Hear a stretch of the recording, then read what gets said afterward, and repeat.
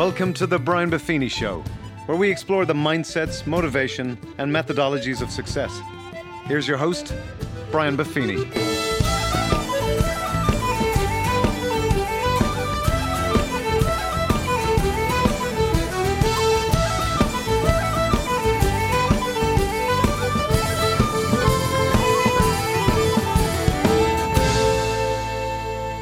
Well, the top of the morning to you, and welcome to the Brian Buffini Show.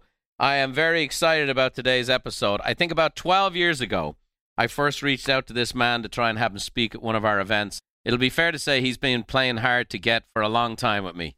But we're here today, and I am so excited for all of you because I am a big fan. And you guys know when I'm excited about something, it becomes contagious. I think you're going to be blessed with some real wisdom and insight here today. I'm going to be chatting with relationship expert Dr. Les Parrott. And now, for those of you who don't know, Les is a psychologist. He's been a multiple New York Times best-selling author. He and his wife, Leslie, who have written more than 50 books. And what a spectrum, from graduate textbooks to children's books. Some of their most popular titles and books that I send out to people regularly, by the way, Saving Your Marriage Before It Starts. That is just, I don't know how many of those I've bought over the years and given to people. Love Talk, phenomenal book, and one I highly recommend called The Parent You Want to Be. His most recent book is just awesome. It's called Healthy Me, Healthy Us, and if ever there was a book written for our time, it's that one. Now, Les is also, many of you may not know, but he is the co-founder of eHarmony, and he's been on CNN, Fox, The View, Today Show, Oprah, you name it, he's been there. Les, I'm 12 years trying to get you over to Buffini land. I finally landed you. I feel like I've won the lotto here today. Thanks for joining me. I'm glad it finally worked out today. It did. Well, Les and I were hanging out backstage at one of our events in Seattle, February 10th of this year, when America had the hottest economy it had ever had in its history, record low unemployment, the stock market was at an all-time high, and life was just breezy and easy. And something happened on the way to the coronation. You came to Seattle and then everything fell apart. I just don't know what you did here, but it was something else. Yeah, well, like I told you, that I was in Seattle and I helped them win the Super Bowl. So I left Seattle and it turned into bloody anarchy. So here we are. Listen, I really appreciate you being here today because I know it's going to be a blessing to so much. And you know, I say this all the time, but we're a society more than ever before that's just drowning in information and opinion and just sorely lacking wisdom. And you're just a man that you're a great thinker. You have a great mind. You don't formulate your opinions around 140 characters, and you're full of wisdom. And what a blessing you've been to so many people. I think about Saving Your Marriage Before It Starts. I don't know how many people I've given that book to. I mean, hundreds and hundreds and hundreds of people. And the people I talk to for years, I just say, that was a foundation that started. And I've had a chance to listen to you and Leslie over the years, and just a real treat. And I want to dive into this today. And before we specifically talk about Healthy Me, Healthy Us, and some of the context, give us a little backstory for those who are new. I always love to talk to people as if they'd never heard of you or never read your book, and I know many have. But tell us a little bit about your backstory. Where'd you grow up, and how did that all lead to psychology and books and eHarmony? Yeah, so Leslie and I have been married a little over 30 years, and that book you mentioned, Saving Your Marriage Before It Starts, we wrote that, I think we'd been married maybe 7 or 8 years, something like that. But the very first line of it says, we never had pre-marriage counseling, but we spent the first year of our marriage in therapy. And that's the truth. We had a tough go of it our first year, but we dated for 7 years before we got married. We have the same name, which is confusing. I'm Leslie and she's Leslie. And it's even more complex because I'm the third, which means my dad's name is Leslie.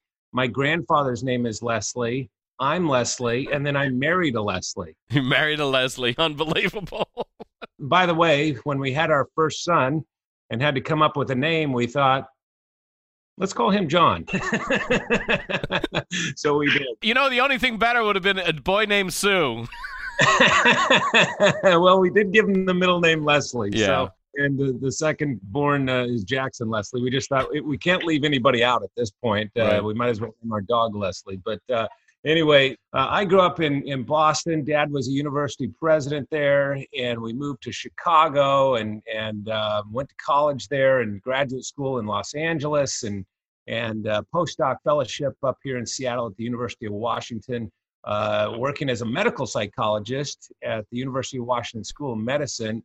And I was coming home every night and I was telling Leslie this horrendous stories of head injury and burn unit stuff. And I thought, wow, is this what I'm going to do the rest of my life? And at the same time, I was teaching at a liberal arts university here in Seattle and teaching stuff like general psych and personality and personal growth and stuff like that. And I thought, this is a really dark side of life, and you have to kind of have a gallows humor to get through it. And I just didn't see that happening. In fact, let me tell you a quick story. We just moved to Seattle from LA, and the students said, hey, would you come over to one of our residence halls, give a talk on how to fall in love without losing your mind? That was the title they gave us. Crazy. I said, yeah, we'd love to do it. They said, it'll be about 10 o'clock, like on a Thursday night. I said, how many students will be there? They said, well, if everybody shows up, we might have 24, 25 students. I said, great. And we showed up, raining and, late on a Thursday night. And there's this huge line of students pouring out of this residence hall. And I thought, wow, I wonder what's happening here. Well, it turns out the word got out that these two psychologists were coming in to talk about how to fall in love without losing your mind. And they came to hear us speak. We weren't known. We hadn't even written a book. Nobody knew who we were. It was because of the topic. And that became a real pivot point for us as we began to think about how hungry these students were for information on healthy relationships. And Leslie's a marriage and family therapist. I'm a clinical psychologist. And so we really began to kind of lean into that as we simply tried to meet the needs that we were seeing. And that's what led to, the publishing and the speaking and all the rest. It was just kind of paying attention. I remember some years ago, many, many years ago, I spoke to Robert Schuller at the Crystal Cathedral. And he has that saying, if you meet a need that nobody else is meeting, you're sure to find success. And it's something to that the effect. Right. And boy, that was a living example of that. We were just trying to meet the needs that were right in front of us. And it turned into something that has been a calling on our life and has been so fulfilling to do. I know you guys, the Feeney brothers, you guys have done the same thing. And that's why we resonate so much together. Right. And that's it. Find a need, you fill a need, have some values, do your homework and do it the right way. And it continues to grow and mushroom. Yeah, I just have to get used to all that Irish music around you wherever I go. But other than that, I'm pretty comfortable with it. Well, we'll get you there. I mean, you're already in Seattle, so you have the Irish weather every time you turn around.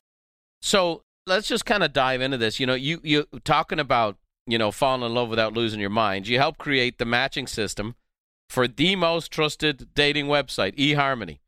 I'm just curious, because people think about this all the time, and they don't really know behind the scenes. What are the most important factors in creating a match? Well, I'll tell you a quick story of how this came to be because it was kind of funny.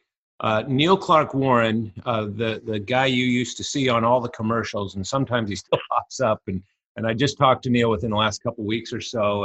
And he is such a big thinker, such a visionary. And more than 20 years ago, we were sitting around the kitchen table at his home in Pasadena. We were looking out over the Rose Bowl with a beautiful view. Beginning a nice conversation. He said, this new thing called the internet? And I said, yeah. And we're sitting there. It's Neil and Marilyn, his wife, and my wife, Leslie. And he said, you think we could use that to help people match online and lower the divorce rate? And I said, Neil, you're crazy. What are you talking about? And at that time, if you recall, the internet was the Wild West. It was creepy. It was like, really find the love of your life online? But that turned into a long conversation that night and obviously into a company that we founded called eHarmony. But it was founded with a mission, with a goal, and that was to reduce the divorce rate. And that's really long before eHarmony. That was our kind of call. We as social scientists, we know what you can do to instantly lower your chances of divorce by at least 31%. We know what you can do to make that happen. We know what happens when you match well to also do that. And by the way, when I say lower the divorce rate, going hand in hand with that is increase in your level of fulfillment and happiness and success in marriage as well. But this is interesting. Do you know that for every single percentage point that we lower the divorce rate, the lives of more than 1 million children are positively impacted? So think about the ripple effect this has for generations. If we could get down to the double digits of lowering the divorce rate, It would be one of the greatest social revolutions North America and others have ever seen. And so that's really what propelled us into this thing. It was a mission. And I'll never forget this. We looked around the country to see what are the best demographics for launching a company like this online. And everything pointed to Dallas, Texas. And so we moved to Dallas. Neil and his wife, Leslie and I, we were also working with the governor of Oklahoma at that time to lower the divorce rate across that state with a first ever marriage initiative.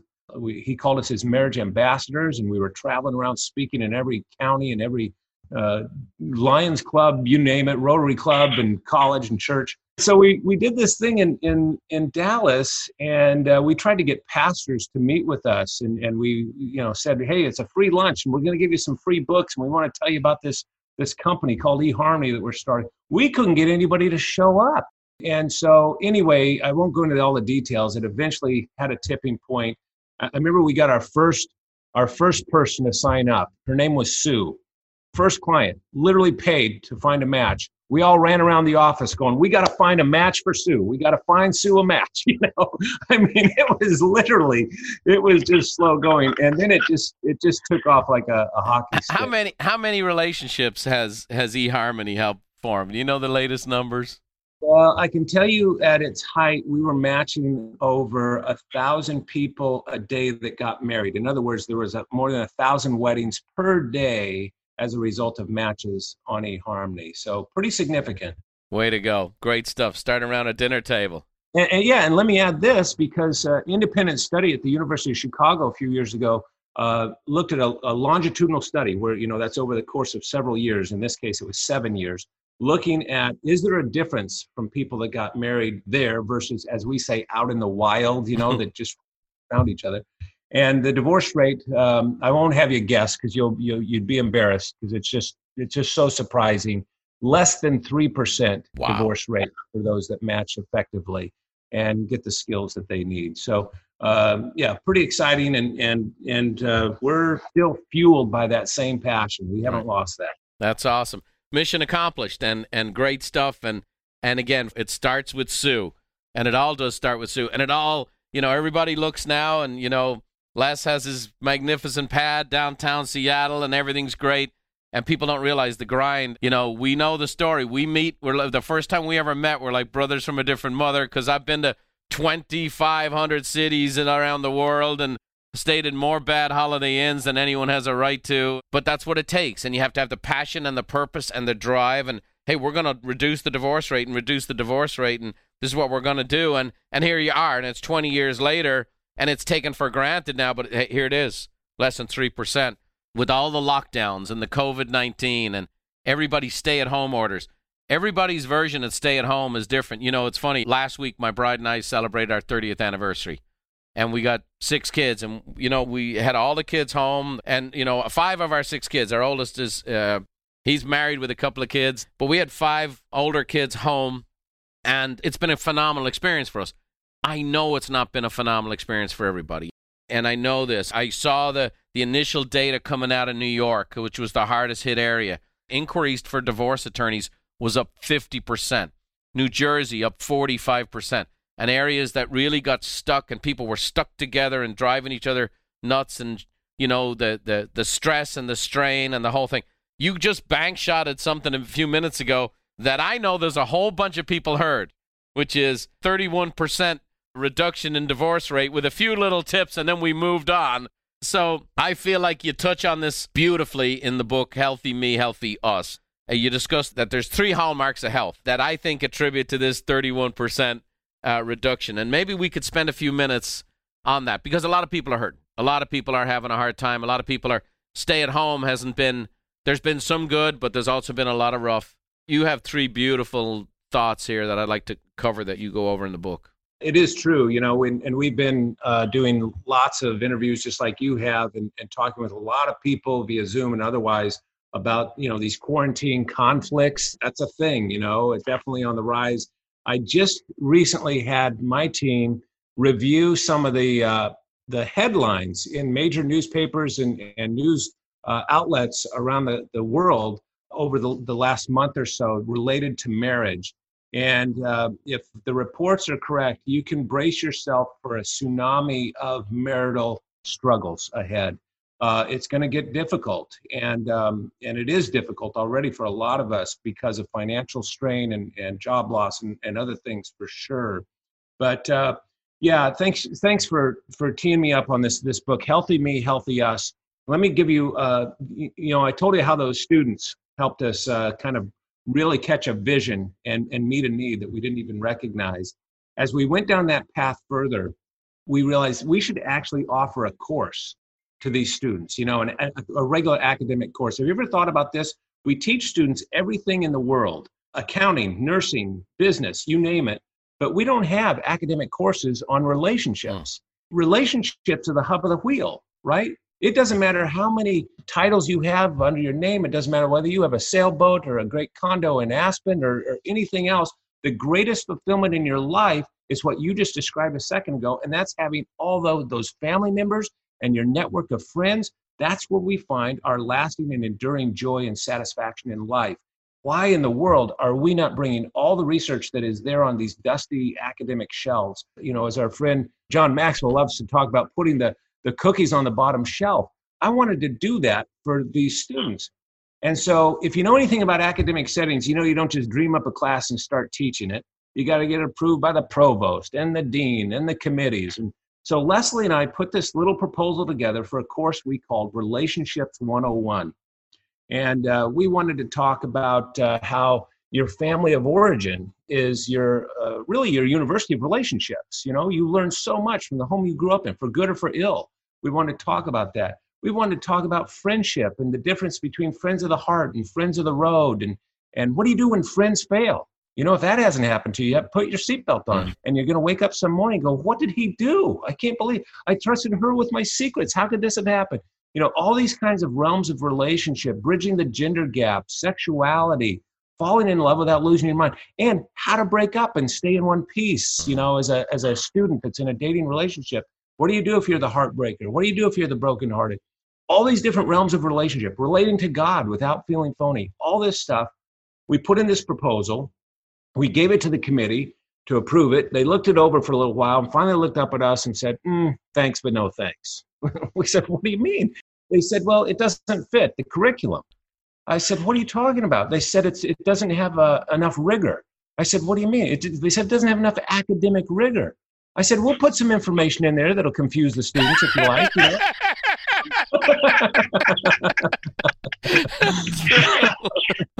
There's not a textbook for a class like that. I said, we'll write our own. They said other universities don't have classes like this. I said, well, maybe they should. Maybe they will. Let's show them how, Anyway, they turned us down. We left feeling dejected. We thought, let's not give up on this. And we came back a second time later in the semester. Again, they turned us down. We went through this 3 times. Finally, on the third round, they said, okay, here's the deal. We're going to let you teach this class, Relationships 101, but only under these conditions. And they listed them off. They said, first of all, the class needs to be pass-fail. We don't want to impact anybody's grade point average. Secondly, it'll need to be taught as an overload, meaning that's in addition to your full-time teaching job. Third, you'll need to teach it on your own time schedule. That means that once all the other classes have been scheduled and booked in certain periods of time, if you can find an open window and an open room, we can put you in there. And then finally, they said, and you'll need to teach it without compensation. And so with that... other than that, is a dream come true. And so with that pat on the back, we set off to teach Relationships 101. Now, we had a room on Monday nights at 6 p.m. That is not prime time on an undergraduate campus to start a class, but that's what we got. We had 12 chairs in the room. We thought if we can just fill half of them, at least we'll be up and running. We had the course description in the course catalog. Students just have to stumble upon it because it's not required for anything. And it was midway through the first morning of registration. The registrar called my office. He said, hey, Doc, he said, we're going to have to move your class from the relationships class. I said, oh, nobody signed up so far? You need the space or what's going on? He said, no, you didn't cap the course. I said, what do you mean? He said, in the computer, you filled out all the information, but you didn't limit the number of students that could take it. I said, what does that have to do with anything? He said, 350 students have signed up in the last 2 hours. He said, we've had to move your class from that little room into the auditorium. And he said, there's now a waiting list of students that want to get in. And he said, we still have 4 more days of registration to go. Well, that happened 25 years or more ago. And we've been loving teaching that class on Monday evening at 6 p.m. ever since, nearly year in, year out. Always a waiting list to get in. Doesn't that speak volumes about the hunger and thirst all of us really have for information on healthy relationships? Maybe the rigor of the provost. Maybe you should have invited their spouses to the meeting and see if they actually needed a little rigor, finding out maybe they needed some relationship 101. Hey, here's the deal. People are the greatest thing in the world. Business is easy. People are hard. And, and relationship is everything. Relationship with God, relationship with those you love, relationship with your customers, relationship everywhere. And here's the thing. It's taught by people like you and me in the free market system. I should have had you broker the deal with these academics. It would happen much quicker. But I tell the students on the very first night of this course, Leslie and I are up there getting ready to launch. And before we even go through a syllabus or anything else, we tell these students, it doesn't matter whether you take any notes the entire semester. There's no pop quiz. There's no midterm, no final. It's a pass-fail course. You're going to get out of this whatever it is you'd like to get out of it. Except on this very first night, we want you to write down one single sentence.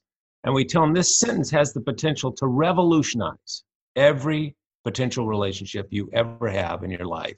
And they all get poised with their pencils or their keyboards, and we give it out to them, and we repeat it several times. Here it is.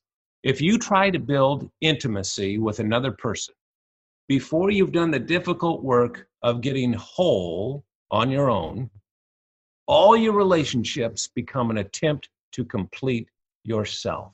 Let me say it one more time. If you try to build a connection, you try to build a friendship, you try to build any kind of relationship with another person, before you've done the difficult work of getting whole, getting healthy on your own, all your relationships become an attempt to complete yourself, and they'll fall flat. Why? Because no one was designed to complete you. That's the work that you have to do, right? Hold on, stop. Wholeness. Are you telling me that Jerry Maguire is not true? Are you telling me that you complete me is actually not true? That's one of the most quoted movies in cinematic history. Everybody came out of the theater shouting, show me the money, and you had me at hello. But that line, you complete me, has messed up more couples.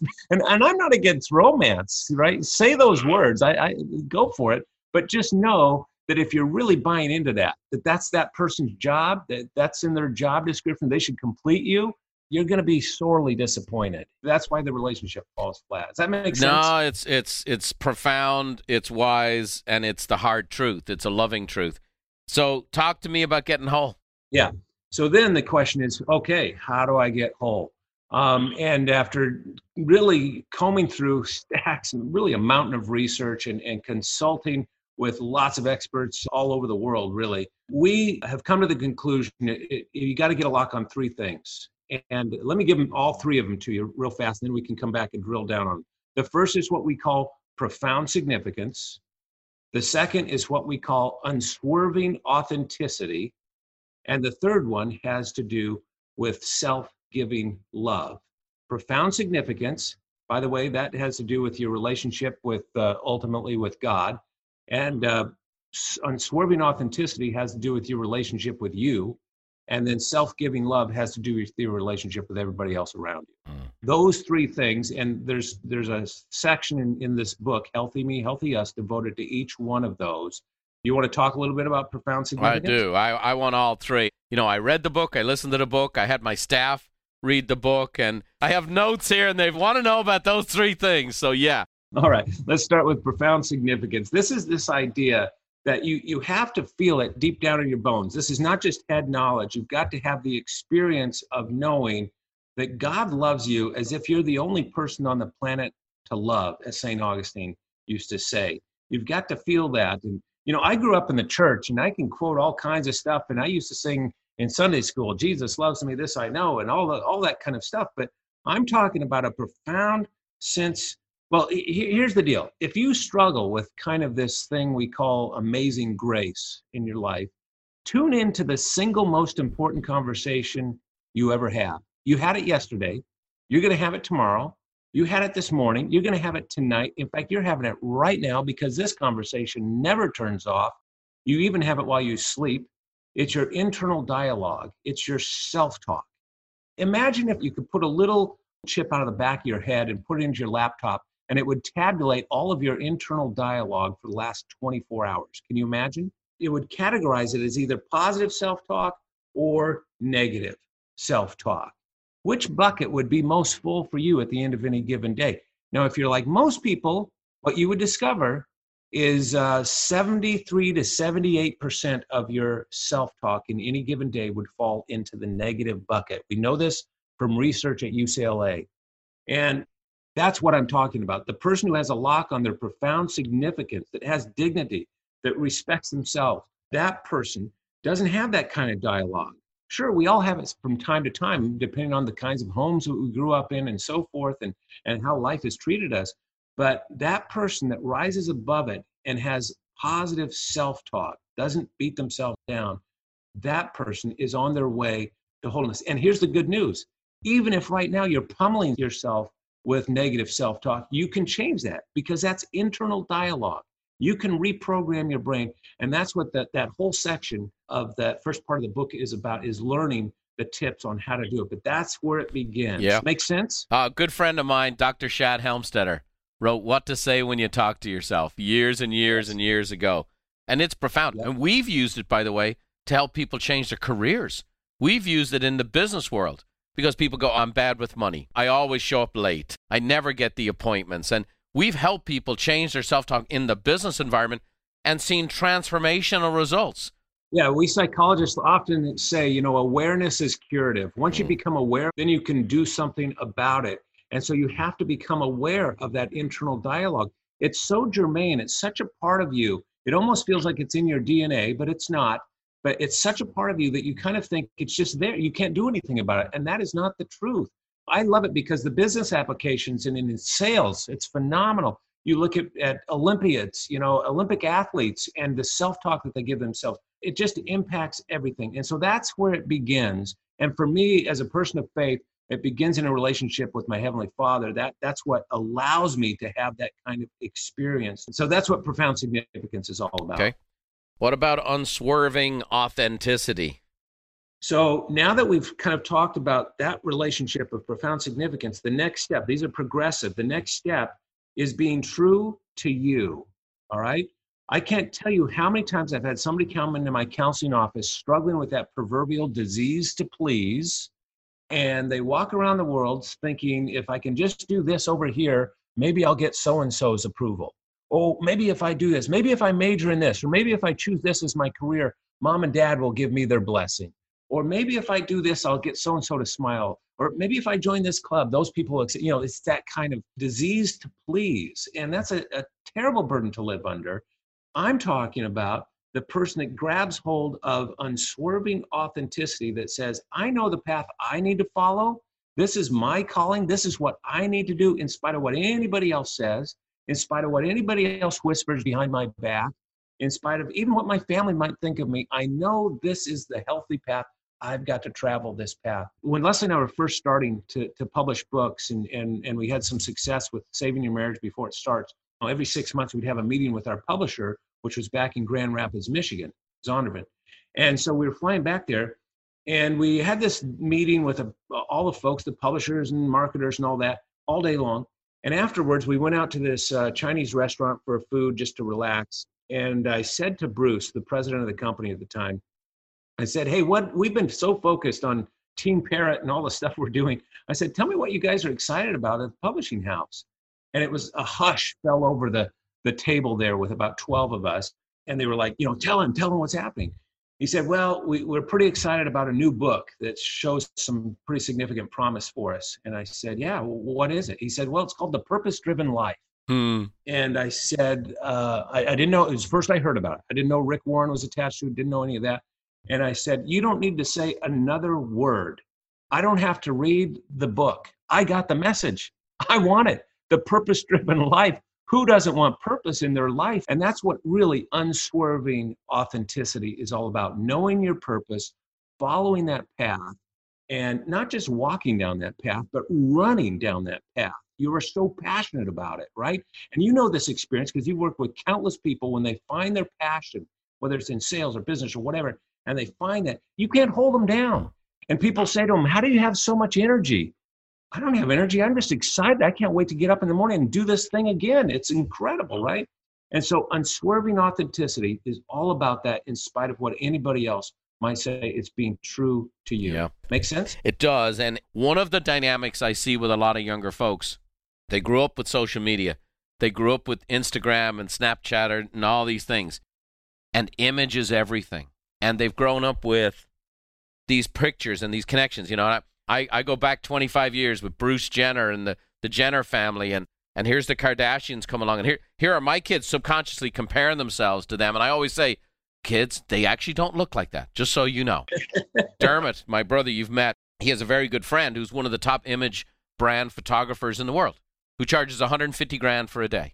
Oh, my goodness. Okay, $400,000 for a 3-day shoot. And they have, you know, these kids might come out of a pool and it looks this and that and the other. They have 42 people and wind machines and this and that, and you know what I mean? And when you meet the person in person and you look at the poster, you're like, what happened? You have a stroke? What happened? So today in this world, you know, like my kids won't let me take a photograph of them because it's not at the angle and the twist and the, you know what I mean? This whole dynamic of everybody's branded, everybody's image, everybody's this and that and the other, it seems very, very hard to scrape back past this false self, past this image, to even rediscover our authentic selves. Yes. It seems people are getting further and further removed. You know, I have a little phrase I used to give the kids: just being yourself is good enough to be great. Just being yourself, good enough to be great. How do you think we can help people get back to that true sense? First of all, that God loves me just for who I am. That's the profound significance. And I get this amazing grace. With all my foibles, I'm loved for who I am. And this unswerving authenticity that beyond the brand, you know, my mother used to, you know, have how she presented herself to the neighbors, you know, that kind of a way, how she answered the phone. Hello, you know, like how do we get past that into the real authentic stuff? Yeah, we all have social management, right? We want to put our best foot forward and so forth. But in this generation, the selfie generation, of course, that goes to an extreme. And so it's difficult. But this generation also values vulnerability, and more than most generations ever have. In fact, it doesn't matter that I have a PhD and that I've studied. What matters is I'm willing to show you my foibles. Leslie and I joke when we used to all get on airplanes and travel around. We used to do seminars all over the place like you guys. And we would laugh. We'd get up on the stage and we talk about all our mistakes, and people love it, right?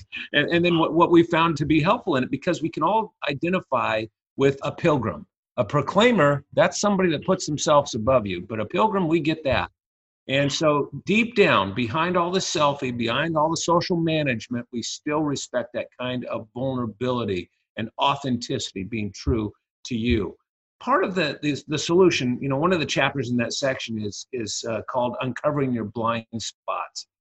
And we all have them. In fact, just yesterday I was in a publishing meeting, and it was a new publisher, and the publisher said, you know what I like about you? He said, you have humility. You realize what you don't do well, and you're willing to talk about that. And I wasn't always that way. I've had friends and teammates that have said, Les, you're terrible at that. You can't keep trying to do that because you just can't succeed at XYZ over here. And finally, I kind of hear the message, right? We all need that. We need people that love us and can give us feedback, hold up the proverbial mirror and say, hey, did you realize you got spinach on your teeth right now?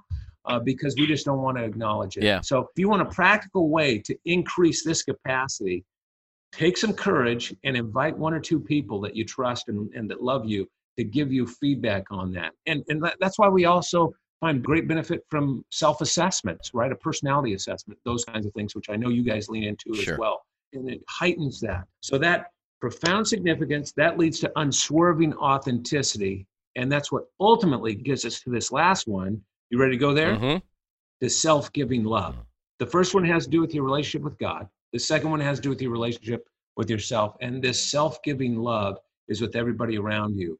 This is when we begin to transcend our own neediness and recognize other people's needs. This is when we begin to put into practice one of the greatest relationship lectures that has ever been given. One of the greatest relationship sermons that has ever been preached. Leslie and I had the opportunity of standing where we think, experts think it happened in the Holy Land a few years ago. We call it the Sermon on the Mount. And Jesus said something there that was so radical. He said, you want to do something incredible for your relationships? He said, don't just walk the first mile. Everybody does that. We walk that to clear our conscience. He said, walk another mile that nobody sees coming. See what happens in your life when you start doing that, right? When you begin to walk the extra mile.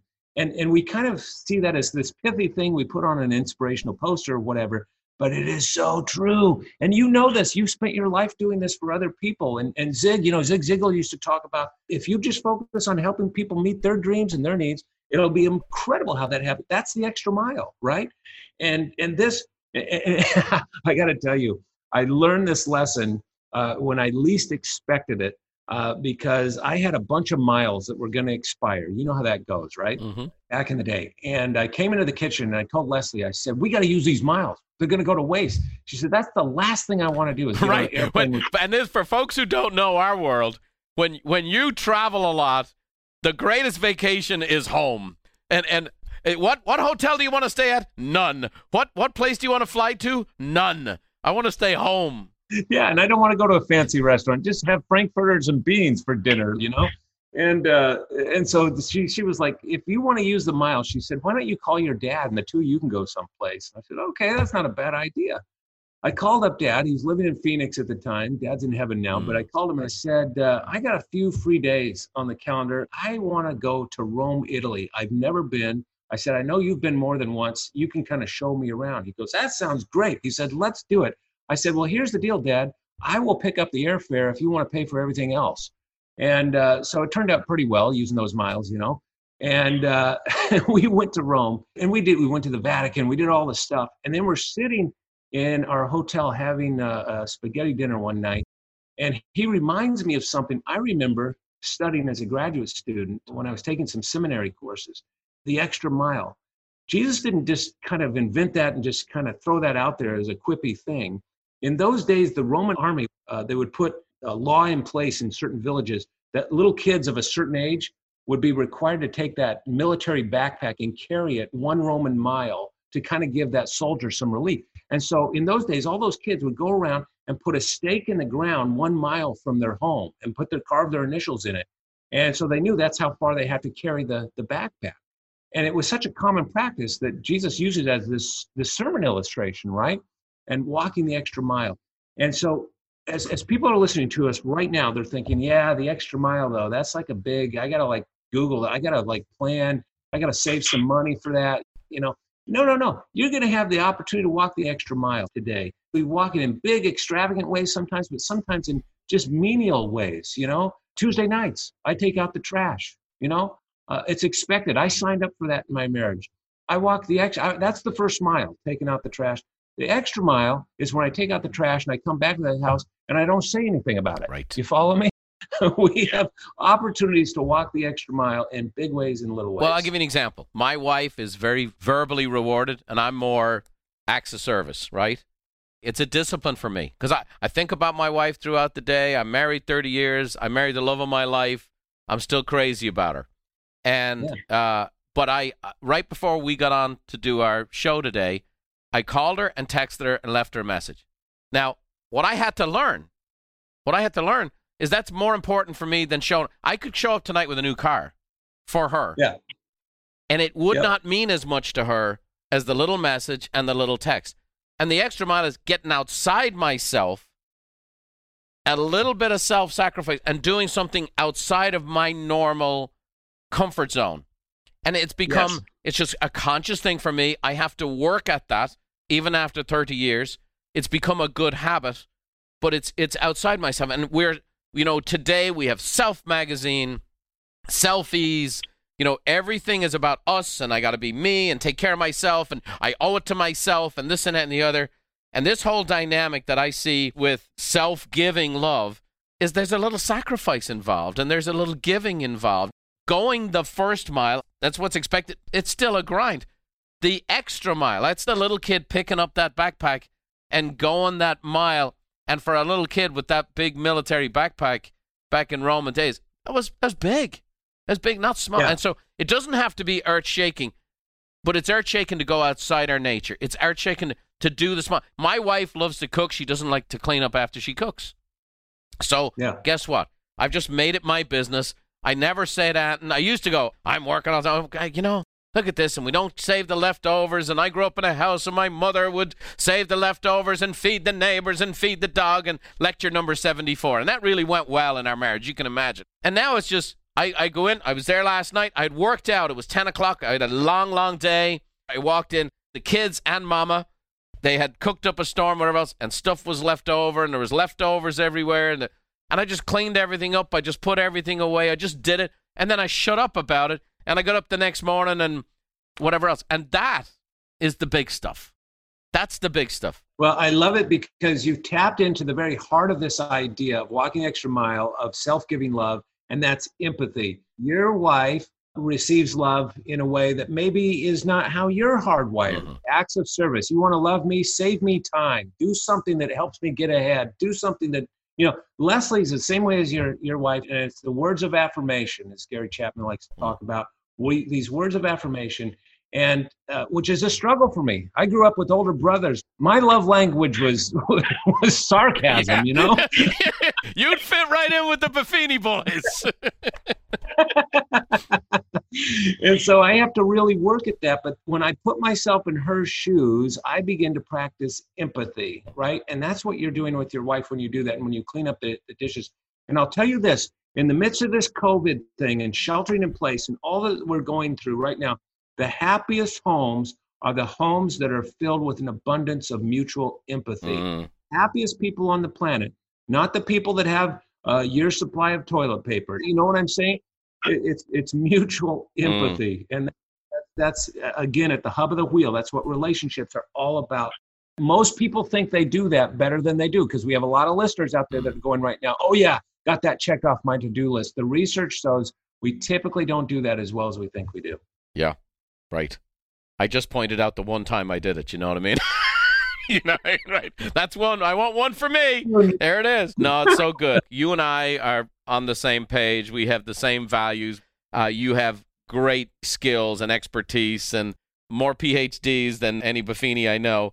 But the dynamic here is, I have a feeling we're going to do a lot together. We've talked about it, and I'm making my list of all the events I want you to speak at and things we have in common that we'd like to do together. And I think we'll do this again. I had one question I really wanted to get to today, in addition to our profound significance and unswerving authenticity and self-giving love, is in light of what's going on and the circumstances, everything's upside down right now. But there's one dynamic that's happening, and it's showing up in people's home, is conflict. And I just made a note of this. It's that conflict is the price you pay for a deeper level of connection with your spouse. The question that came was, what's the best way to fight fair? Yeah, well, that's a short question with a long answer. Right. First of all, understand that avoiding conflict is not the goal, right? There's a difference between a bad fight and a good fight. Some fights that are bad tear us apart, right? And then we have good fights that actually bring us together. And that's why I say that, conflict is the price we pay for deeper intimacy. And then, by the way, there's a third category of fights that are just dumb fights. Just like, really? Salsa and ketchup. Yeah, exactly. Right. I had a couple in my office sometime, I'll never forget, some years ago, and they were fighting over whether their cat was fat or not. All right. Really? Does that really matter? So you want to focus on a good fight. It's really centers around empathy.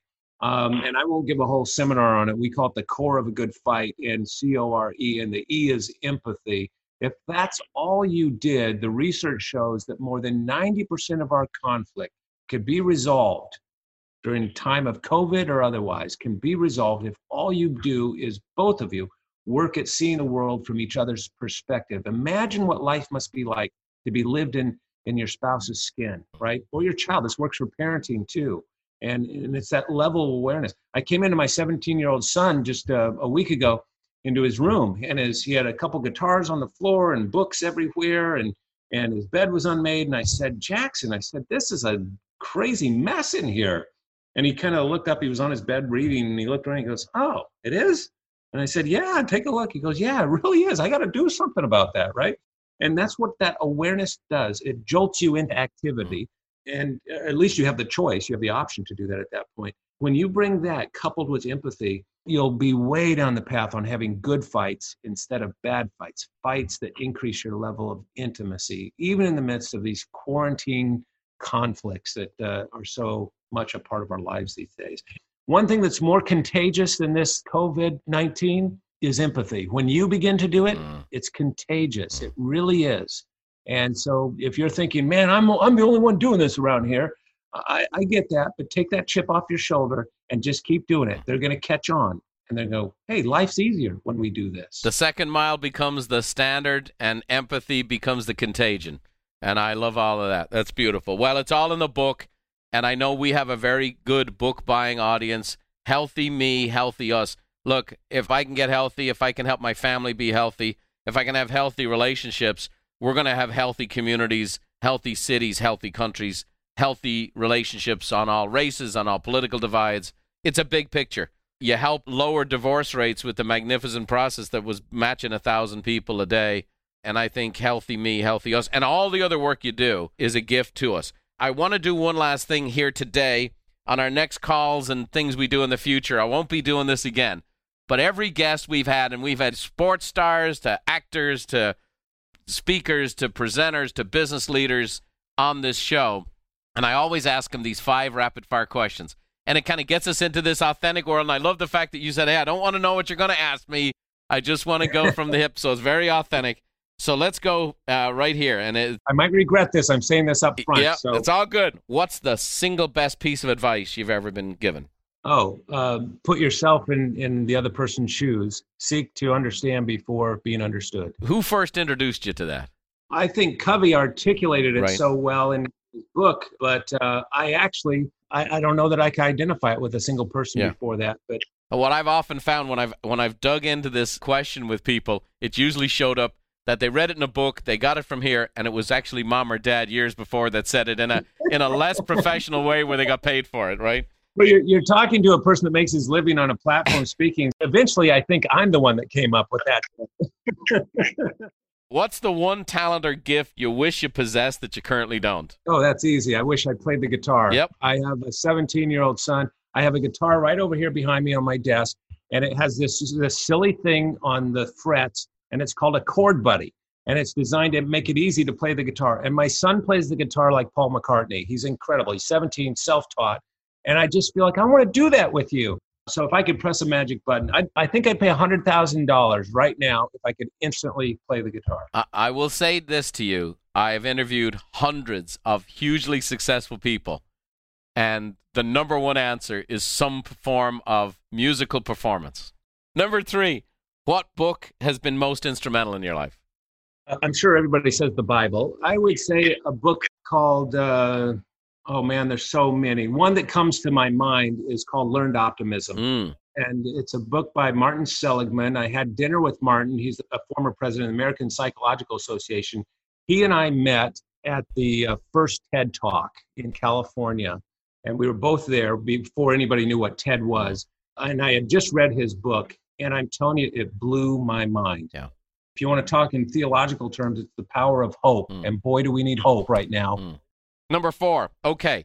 You're not doing much of this, but you're scrolling through the channels, and there's this one movie, and every time you see it, you stop and you watch it. What's the one you watch over and over again? Yeah, Shawshank Redemption. Come on, brother. There it is. Last year, I did a whole event, one of our 3-day peak experience events, on the entire Shawshank movie and leadership message, and that is mine. That is the one that stops me. Let me ask you this, because you're a deep thinker and your expertise from psychology. Why is it that movie resonates with people at such a deep level? Well, I've thought about it from every angle because why does it resonate with me and so many other people? I think it's because you so often find yourself being in prison. You so often find yourself there and you feel it's unjust, and to think through the system. How do I work the system when I feel so confined? And what would I do to transcend that? Yeah. And, I think that's one of the reasons, at least. Also, Goodwill Hunting. And I think I like that so well because one of my boys, I think he has the whole movie memorized. And so I've watched that movie recently.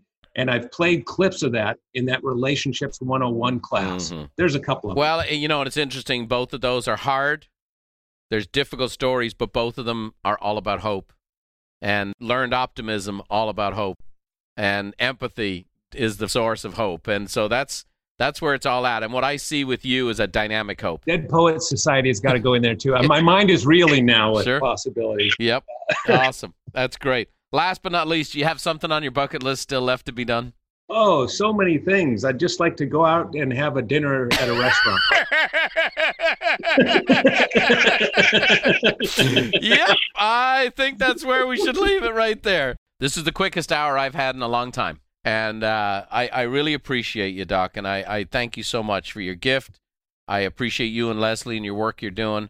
I look forward to a long-standing relationship, and I know a lot of folks today were blessed and helped to become healthier themselves and to learn about profound significance and become authentic and lean into their unswerving, authentic self, and then ultimately how to have this self-giving love. And healthy me, healthy us, it's a very small place to start.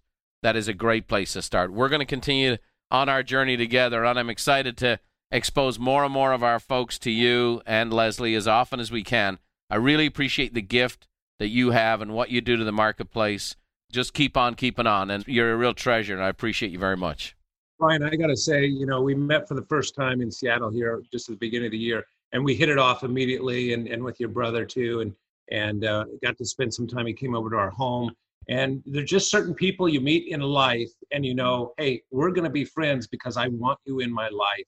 And you're one of those people. And so I'm really excited about the future and what we're going to do. Can't wait to get on a speaking stage with you because that's going to be hilarious and a blast. But thanks for the honor of being on your show today. I really appreciate it. And I don't say that glibly. I really mean it. It's a true honor. Well, thanks again for being our guest. Well, what a blast and what a blessing that was.